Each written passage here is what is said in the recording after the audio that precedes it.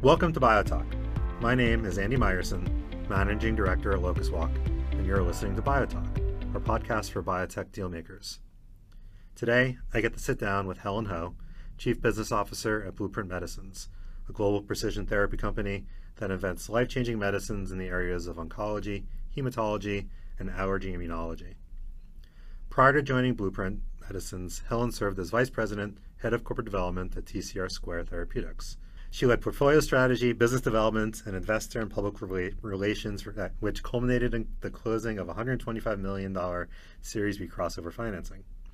Prior to TCR Square Therapeutics, Helen joined Agios Pharmaceuticals in its early days for almost 6 years, where she played a broad role in company building, having led the business development licensing function and supported the company's IPO and building of its rare genetic disorders and immuno-oncology franchises. Helen started out her career as a management consultant at LEK Consulting.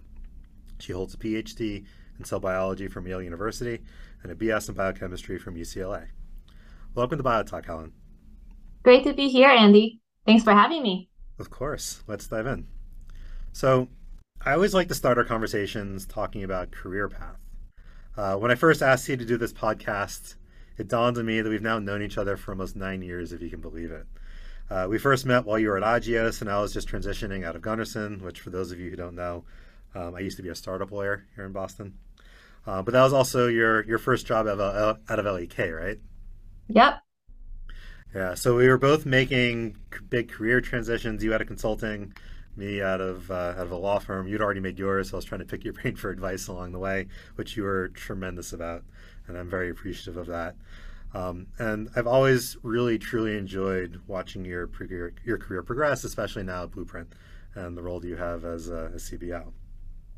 But I mean, going back to the very beginning of your decision-making process, even before the PhD and everything else, what attracted you to biology, and then what even attracted you to industry once you did finish your schooling?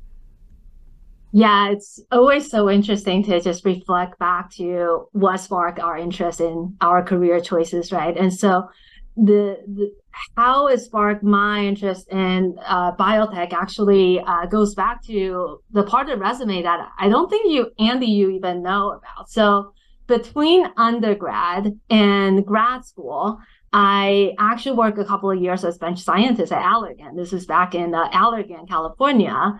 And I was working on how do you modify the botulinum toxin. I remember that's a main component of Botox to potentially affect its half-life so then you can have different applications. And so it was a really fascinating time to be there because as a side note, cosmetics indication just got approved, and so we got a lot of money to do that. But that aside, what I observed there is that leaders who have deeper understanding of the science, of the disease, of what it takes to generate great scientific data, how long it takes to run experiments, even are more effective leaders in our industry, I observed, than those who didn't. Right. By no means I ever felt like you need to have an advanced degree to do that, but those that appreciate that integration of R&D and business, I think is really important and allow them to make better decisions. So that was some of the observation I had at that time.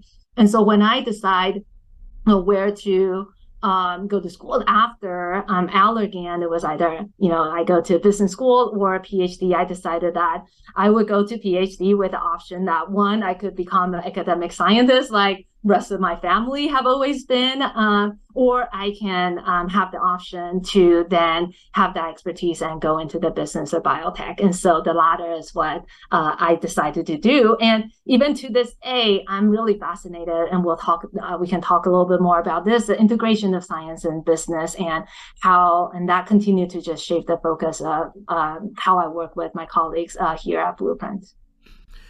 How how important do you think the PhD was in your role as you started transitioning into both the corp dev strategy and then into sort of the biz dev type roles? Because I know it's a question that even we get asked all the time here as well. Like, do I need to have Yeah, a PhD to be successful here? Or is a normal science background enough? yeah. How What is your view on that? Just because you've given me so much career advice, even over my own career, I'm just kind of curious how you actually thought about it. I never asked you that question, so I was never going to get a Yeah. PhD. And to be honest, at some point I was like, did I really need to go through the PhD in order to get to where I am? And you look at other people who have been working for so long and earning money, and you're still a poor student. No, I think my answer had changed over time, and I think that's reflective of how our industry has really changed. I think 15, 20 years ago, I'm not sure that PhD is valued that much on the business side of things. You're a PhD, and I remember PhD going into business, it was called an alternative career, right? And I had a friend at Yale who got disowned by their supervisor because she decided not to go into academia. But I think over time, and so when I was even just a grad student or early days of being a consultant, I don't think it's valued as much. I think it's starting to, right? Like consulting companies like LDK, like BCG and McKinsey are starting to hire PhDs. And then I think over time, pharma is starting to recognize the value of somebody with that deeper scientific expertise. So what I say is that you definitely don't need it. As I mentioned earlier, I know a lot of people who does not have a degree and they know science better than I could with a PhD, but I do think that having that pedigree has helped me in terms of that and just sharing the same language with the rest of my R&D colleagues, and that has helped me to build a really good credibility in what I do. So, Blueprint Medicines is one of the fastest growing biotechs at this point in terms of the growth that you've had over the years. But a lot of the roles that you've had before have been really great stepping stones to the role that you now find yourself in, even though you've been progressed in your own role at Blueprint to get to where you are now. What do you think is sort of the biggest thing that you learned from each of those prior roles along the way that allows you to be successful now that you are at a fully integrated biotech? Yeah, if I think about my career path and the advice that I give to young superstars, career paths are not linear, as we know, right? I think it is a journey to find where we can make the biggest impact in our work and in our society. And so what I always share with others is what I think about for my own career. I look at my career as three circles. One is what am I really good at? The other is what I love doing. And the third is how does the intersection of those two take you to where you want to be in your career ambition? If you can find the intersection of those three, that is a really fulfilling job that you should consider, right? It is not about titles and promotion and how quickly you can get to a place, but it's really finding that sweet spot for yourself and not what other people expect of you either. So that's something that I take to heart. And even just as I continue to advance my career, a simple framework that I reflect on. So, simple framework, something you very clearly took from LEK. Yeah. Once the consultant, always the consultant, right? Yeah, of course. I'm going to turn to Blueprint, but I wanted to spend some time talking about that just because even though we're peers, I still view you as a mentor myself from all the conversations and the lunches that we've had over the years. So certainly always appreciate your perspective on all of this. So fundamentally, what drew you to Blueprint? Right? We're going to spend a lot of time talking about the company itself, but what drew you in? Yeah. So I've been at Blueprint for over 5.5 years now. Again, time flies. I think at the time, really, it just and continues to be as the promise of a company that I believe has the chops to go far. I think it really is about the leadership here. So I knew Kate Haviland, who hired me to Blueprint and now the CEO of the company. I knew Jeff Albers, who's our former CEO and now the chairman of our board.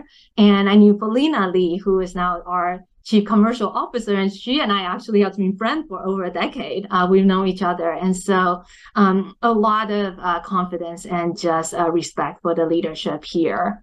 Number one. And the second that, we can talk a lot more about is just the promise of the platform, right? There are a lot of platform companies, but even in the early days of Blueprint, I think it's probably about 5 years old by then, we have been able to leverage the platform and translate that into clinical benefit in patients across a number of programs. And that is not something that you see all the time. And what I saw was a platform, even though the focus was on kinases, that allows you to really expand both modality-wise as well as from a therapeutic area standpoint. And so a combination of that get me really excited about a company that I can help to grow in the long run. And that really is my passion, right? There's a lot of different companies out there, but I love to be a company builder. And this seems like a really great opportunity for me to be able to do that and contribute.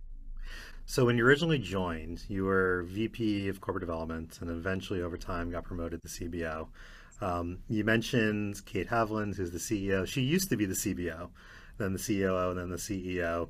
So what is it like stepping into a role knowing that your CEO used to be in the same role? Yeah, big shoes to fill for sure. Yeah. Many of us know Kate. She is a brilliant leader. So that's what I would say about that.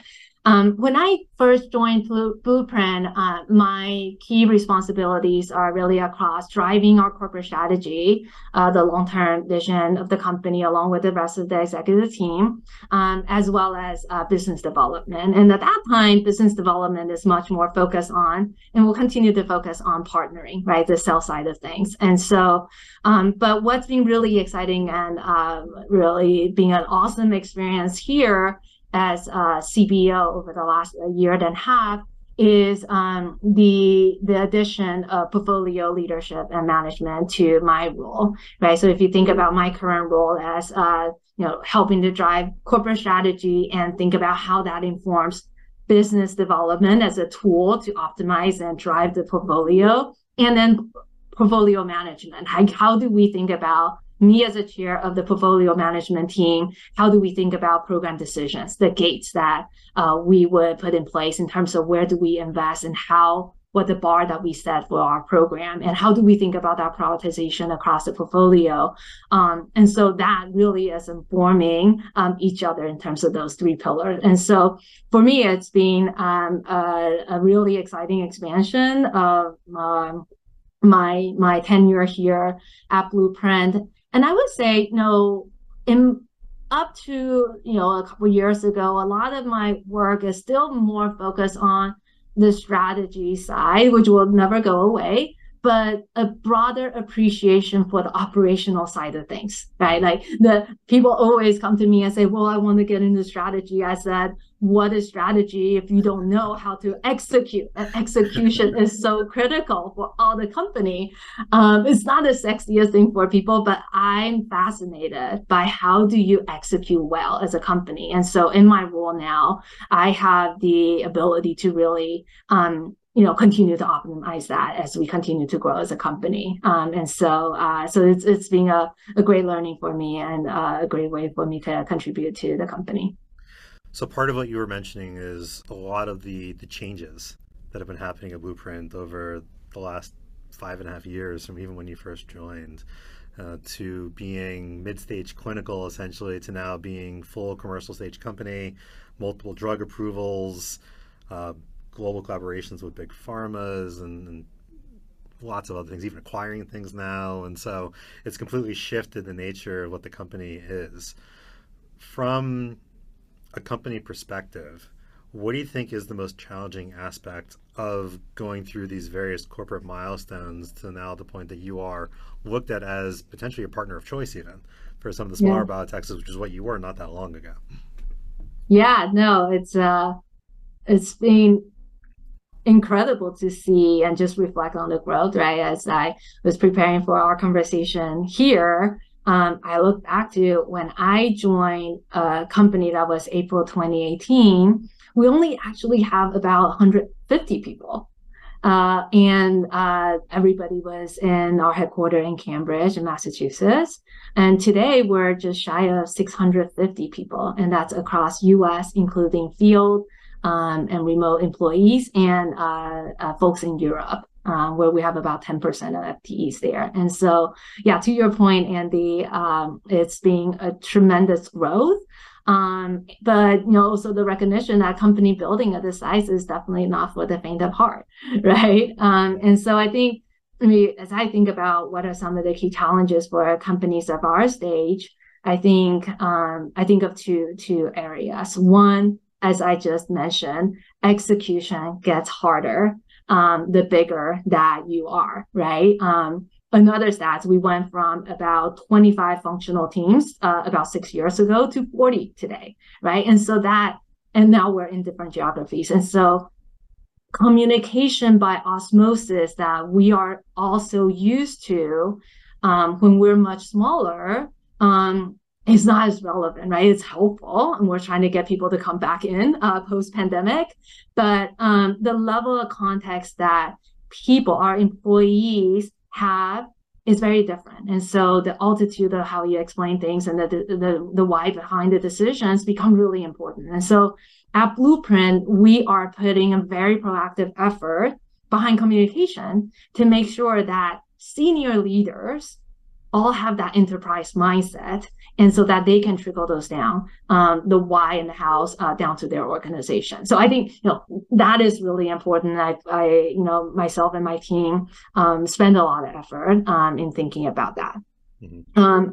I think the other difference that is very obvious at this stage of our company is the spotlight on revenue growth. Yeah. As a newly revenue generating company, how we're valued today is pretty different from where when we were a research or clinical stage company, right? And so now there is a stronger expectation quarter by quarter what that trajectory look like, but there's also broader spotlight on how we are making smart investment choices across the business and with the resources that we have. And so prioritization becomes really important and become something that we need to manage not only internally but also externally, right? In terms of managing the street expectation.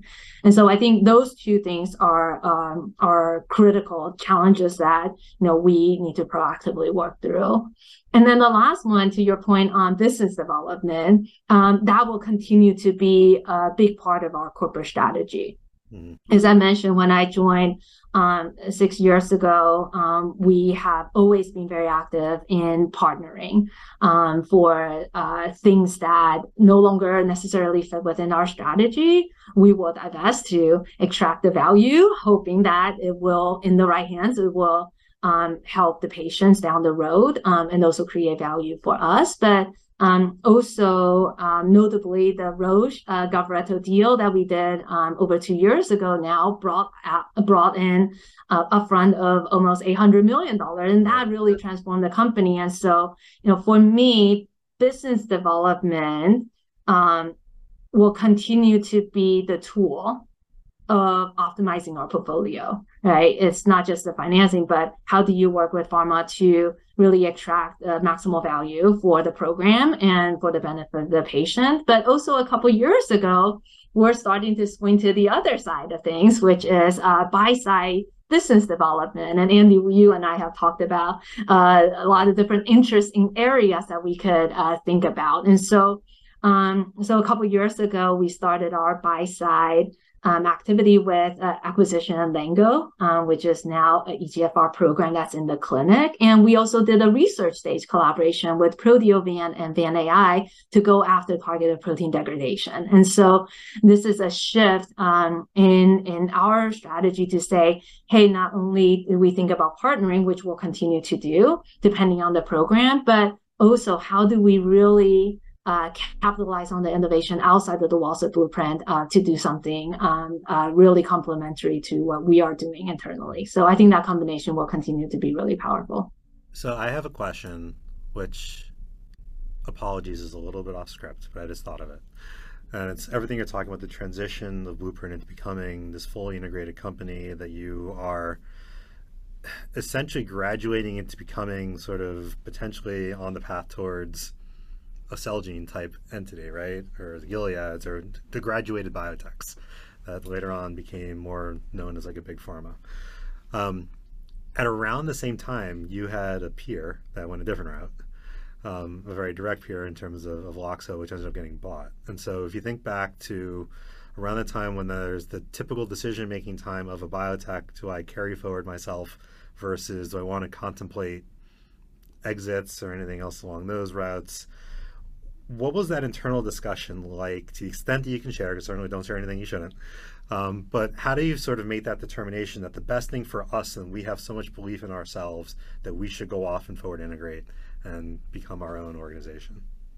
Yeah, I think it really is a great question. I think this is in part what's in our DNA as leader of the organization, right? I think going back to the reason that I joined Blueprint is that, I wanted to be in a company that, one, has the foundation to really build. Not all the companies are built for that. Blueprint is. So number one, but also the people, like the leaders that want to build, knowing that building is not easy. Again, there are tough roads and decisions that we all have to make to really grow to, I use Vertex as a great example of somebody that really made it in a very successful manner.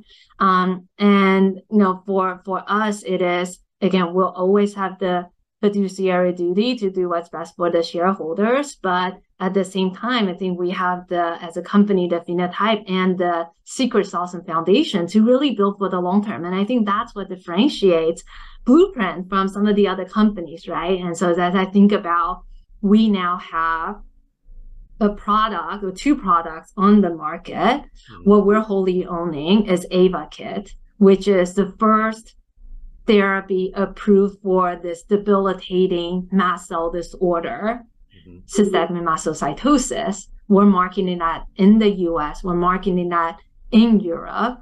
And through that, we're going from hematology, oncology into allergy immunology, right? And so the opportunity that we have here to expand upon the foundation on AYVAKIT is tremendous, right? So that's really exciting for us to want to continue to build on that.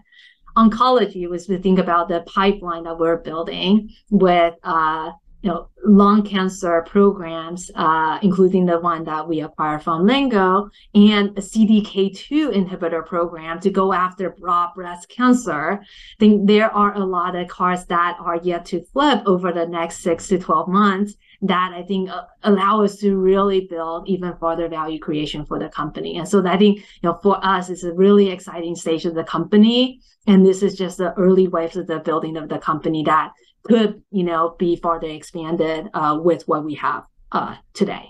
So with all those activities and with such growth of the team, how do you stay focused on the primary corp dev goals? So you don't get off track. Especially, protein degradation is different from what you're doing before. How do you remain on track? Yeah, I think, again, I'll go back to execution and prioritization. Like, none of us have unlimited resources to do everything that we wanted to do. And so how do we be really disciplined on identifying what are the programs that move forward that we believe is going to truly be transformative for patients and which are not, and make those decisions and really discipline on the teams following through on that. So, I know that we talk a good amount on that. But the other one I'll add is business development, right? As I said, we have a very productive research pipeline and a research engine under the leadership of Percy Carter, who's our CSO. Mm-hmm. And so we'll continue to leverage that, and we can talk about the targeted protein degradation that we went into. But also throughout our history, as I said, we have been very active in business development. Altogether, our efforts from the partnering has brought in over $1 billion in capital for the company, right? And so I think continue to think about how do we optimize the portfolio with BD as a tool will continue to serve us really well. So I think focus is a key theme here, right? Like how do you think about the balance of the focus as well as diversification? And so that's something that we discuss a lot within our executive team, how to strike that balance. So even within BD, you mentioned this already, that Blueprint's been through a tremendous transition where you went from being a seller to being a buyer, which isn't easy. A lot of folks who are always sellers don't really know how to buy, right? Yeah. They always think of their seller experience, and suddenly when they're at the side of the table, it doesn't work, and it works the other way too. Buyers don't always know how to sell. And so to be a group that can do both simultaneously is a real skill set. So for instance, even the farmers are not traditionally known as being particularly good at selling. They're very good at buying, right? But you operate in the middle. And so how has that transition been? Is it through key hires? Is it just sort of been just reorienting yourself and just trying to think about how do I do this in the most effective way? And then we'll transition into some of the moves that you have made, such as into targeted protein degradation, since that's Yeah. as well. Yeah. I'm glad that you asked this question because not a lot of people realize how different and how much of a mindset shift it is. Not necessarily for individual, like a lot of us have done sort of both, but as an organization. Yeah. And I think about that a lot because to your point, it is not straightforward. The difference that I see is, just from from your mentality, right? Of it is comfortable to offload risk to a pharma and get money in. It is a very different mindset to take on the risk without knowing all the data necessarily, and paying a lot of money for it, right? And so that is a big mindset shift for the company. And I think the way that we are able to transition, I really owe it to our leadership, including our R&D leader. So Fua Namuni, who's our president of R&D, Percy, as I mentioned, and Becker Hughes, who's our CMO, their openness in working with me in business development and the rest of the exec team to really focus on that effort, right? And our board, who is supportive, and to say, hey, you know what? We are not at the stage that we have a gap. Like we don't have a gap in our portfolio, but there are things that we could do to bring things in, right? And leveraging the expertise that we have. And so I think number one is just you gotta want to do it.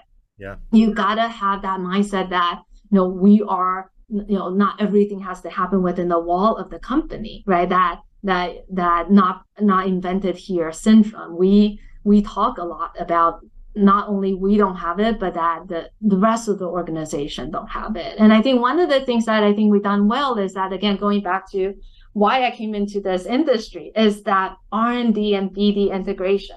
We work towards one goal, which is a great portfolio. However you get there, I don't care, right? Like I have instances previously where buy side BD, we got some ideas and we realized that we could, this is something that we already have in house. Like we will do it, one way or the other, whichever is the better way to do it. But I think, we gotta wanted to do it. We gotta have that, have the mindset that, we can learn a lot from other people. And I think it is also just to level set the rest of the organization that they play a part in it. So during diligence, we will have our experts, right, come in and be part of that process. It's not just this is the BD project, this is internal, like they're part of the experts that make this happen. And so this is a collective effort. So Blueprint started focusing on kinase inhibition. You've now, through a transaction, have built out a capability within targeted protein degradation. How has that worked? You mentioned buying into the R&D groups and making sure everybody's sort of rowing in the same direction, but how has that really started to progress now that you're adding drugs that are different, right, from everything else that's been in the pipeline to date, although still obviously related. But how's that work been going so far? Yeah, it's a really exciting new area for us at Blueprint. So we started this about a year and a half ago. This started with the Proteovanvan AI collaboration on certain selected targets, but also with the internal platform build that we have here for other targets, right? And so we're still pretty new to this, and I would say I've been pretty surprised and impressed by the progress that we have made. At that time, when we were deciding if this is something that we wanted to go into, there's this question around, well, there are so many other companies out there that are completely dedicated to this. But I think our scientific leadership have made the argument, and they were right about this, which is that the small molecule expertise, the library that we have, the inhibitor approach technology that we have in-house is going to accelerate how we do targeted protein degradation and do it in a way that's different from other people, right? And so the targeted protein degradation that we're doing is the bifunctional molecule, right? And so it has the target binder. And so that's the small molecule part of it that we're really good at. And so over time, like over the last year and a half, we have made a good amount of progress where we think we're going to get to development candidate from this effort pretty quickly, Yeah. because of the synergy that we're able to leverage. And I think this is actually a really good example of how we think about expanding. One of the things that we started to share at JP Morgan earlier this year is our goal, our vision to get to 2027, but how do we think about an approach that we call precision at scale, right? This is a good example. There are other examples as well in terms of how we leverage the AVA kit expertise there. But this is one where we have built a foundation, we have built a capability and expertise. How do you expand and diversify just a concentric circle from that to allow us to do better? And so yeah, it's exciting time for us to expand, because to your point, Andy, we are known and we're continuing to be mostly known as a kinase inhibitor company, which is not wrong. Like most everything that's publicly disclosed are kinases. But I think targeted protein degradation now allow us to think about different way of targeting those in targets, but also to go into the broader set of target classes that we haven't explored before. So that's really exciting for the company. Very interesting. So maybe zooming out a little bit from Blueprint per se, looking more at the broader landscape. One of the things that you mentioned before was the shift in how the company is valued, where it's less on the promise and more in the actual revenue, which is both disconcerting sometimes for biotech, because you're so used to one thing, to have to deal with a shift that's completely outside of your control is a challenge. But the last 2+ years where the biotech industry has been in a downturn or a winter or whatever it is you want to use to talk about it in terms of access to capital, et cetera, it's actually an interesting time that you went through this shift to suddenly be viewed off of revenue versus off of promise, which is then dependent on future growth in a different type of way off of value creation. And so how has that shift of commercialization actually helped you or not helped you navigate sort of we'll call it the dislocations that we're currently seeing within biotech? Yeah, no, I think it definitely has helped us, right? I think this is, as I said earlier, becoming a revenue generating company has its interesting shifts in how we position ourselves as a company, how we're valued, but especially in this downturn, right? Having our own source of revenue becomes really critical. And I think that's the position of strength that we're in, right? I think,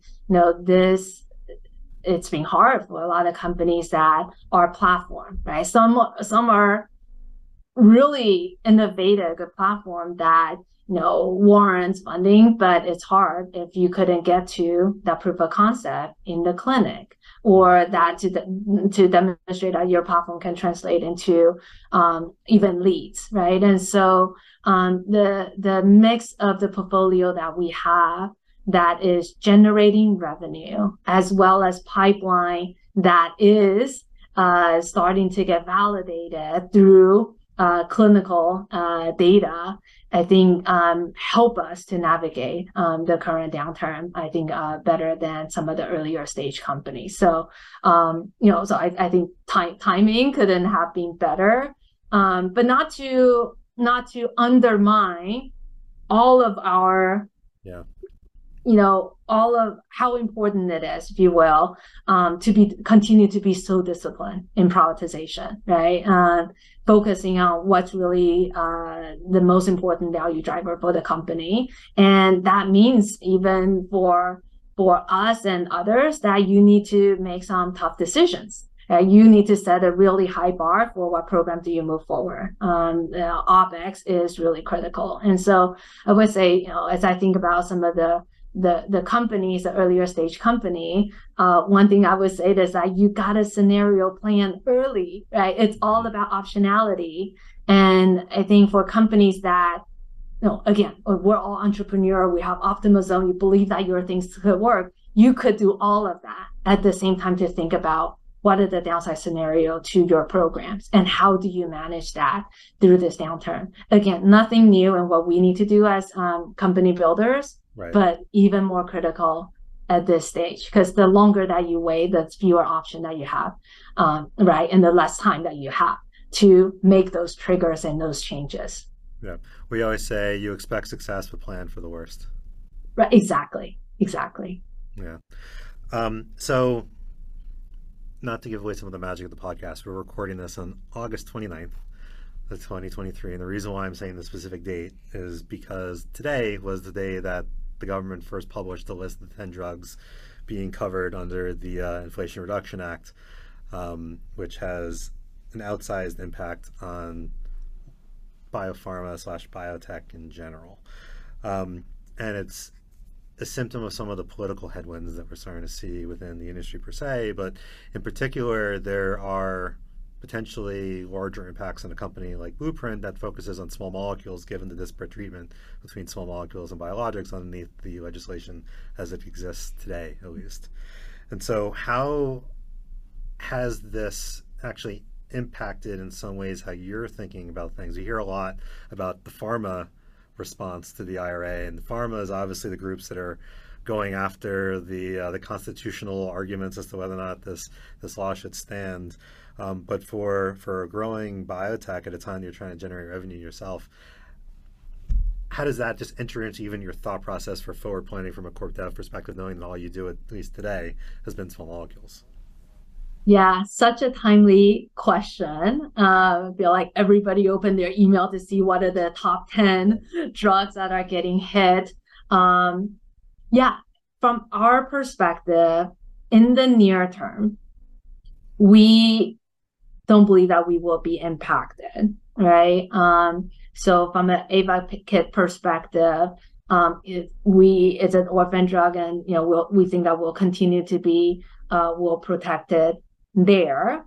But our team and my market access colleague provides update on the regular basis on how things are changing. And so part of what we're doing here is to stay really close to all the turns of the event as this continue to evolve, right? And so I think in some ways it feels a little bit early to think about exactly how it is going to affect us in the long term, but something that we think about for our program.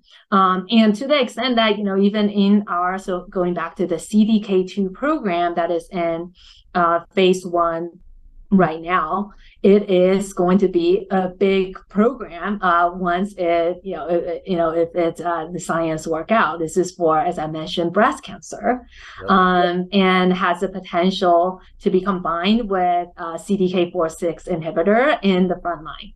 And so when you think about that, that is a multi-blockbuster Yeah. opportunity that we assume is going to get hit by IRA based on what we know today. And so how do we think about the sequence of the indications there is something that we will start to take into account. But, again, like in the early days, like we also try not to make drastic changes, as a lot of things will continue to evolve over time. But we're watching this closely. So maybe as we start to wrap up the conversation, even with the biotech downturn, even with the consequences that we're about to see, what happens over the next couple of weeks with the IRA, to you, what are your three biggest reasons to remain optimistic about biotech and the future of drug development? Yeah, I think technologies will continue to uncover new ways to address diseases, right? We talk about targeted protein degradation. The ADCs has made significant stride in oncology, RNA therapies. And so despite the funding issues that we're facing, like the industry, everything is cyclical, right? And so I believe that we as an industry, and maybe another reason to be optimistic is that it's not the first time we gone through this, right? The last time I think it was 2016, and before that 2008, in the very early stages of my career, like we've gone through this. And so I think we as an industry has been and will continue to be resilient in overcoming these downturns and to manage the cyclical nature of everything from the economy to technology, right? Technology, the excitement of that and the promise of that goes in and out, and the regulatory policies, right, which we didn't talk a lot about, but that is also changing. And so I think, the optimism in me is that we've gone through these, things are cyclical. And so it's just really about looking at what we have and how do you make those decisions to create value for our patient, for our shareholders. And then the other things that I'm optimistic on, and I think it has evolved so much over time, and the patients' voices are being heard today more than I think it has ever previously. Understanding the patient journeys directly from them help us to do better drug development, better clinical trials, leveraging patient medical records, partnering with patient advocacy to help us to address their needs. Like those are the things that we do a lot at Blueprint. And I think that partnership hopefully will continue to grow. But that is another really important ingredient to doing what we do. Helen, thank you so much for joining me today. As always, really enjoyed the conversation. It's good to chat with you. It's good to see you. Really enjoyed learning more about both your journey and everything about the Allergan bench scientist piece. I thought your career sort of started at PhD level, but then also learning more about Blueprint and the changes that have happened, continue to happen at the company, and the bright future that you all have going forward. So thank you, Helen. Thank you so much, Andy. Yeah, thanks for having me. It's been a pleasure having this conversation with you, and I will see you soon.